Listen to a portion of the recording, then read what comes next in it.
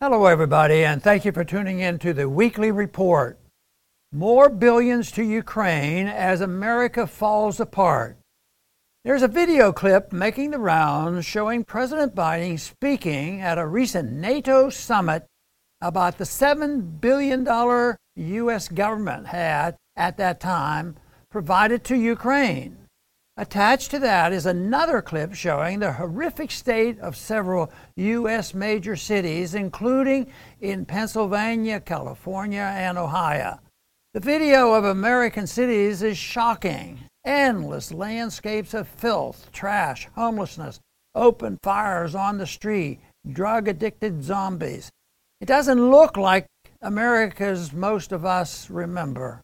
Watching Biden bragging about sending billions of dollars to corrupt leaders overseas, with American cities looking like bombed out Iraq or Libya, is U.S. foreign policy in a nutshell. The Washington elites tell the rest of America that they must promote democracy in some far-off land. Anyone who objects is considered in league with the appointed enemy of the day. Once it was Saddam, then Assad and Gaddafi. Now it's Putin. The game is the same, only the names are changed.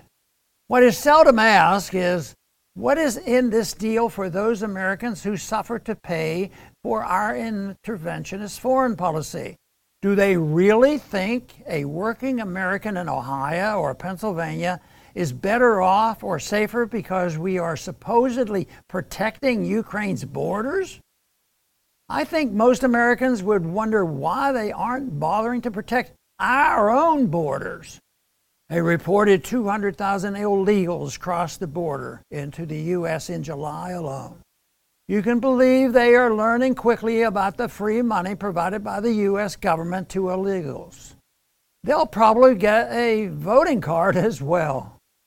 Last Friday, the Pentagon announced that yet another $775 million would be sent to Ukraine.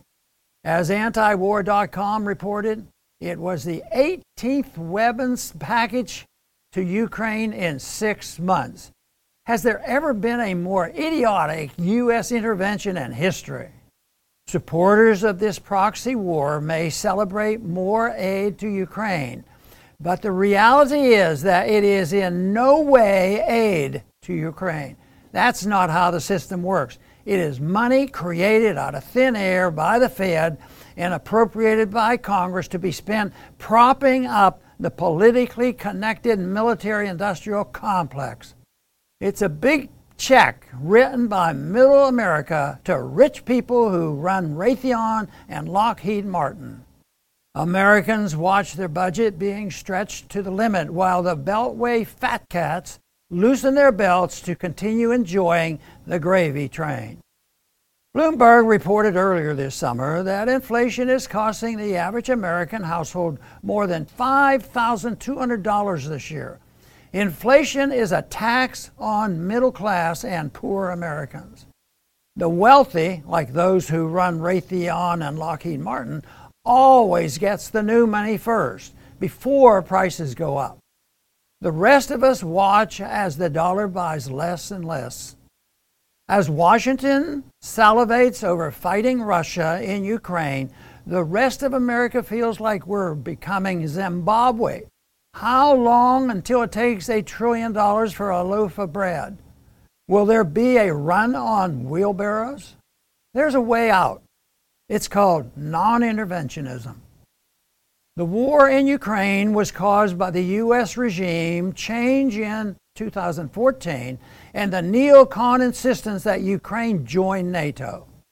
The State Department and CIA thought it was a great victory to overthrow the elected government. But meanwhile, the rest of us get the bill. No NATO and not one more penny for Ukraine. Thanks for listening.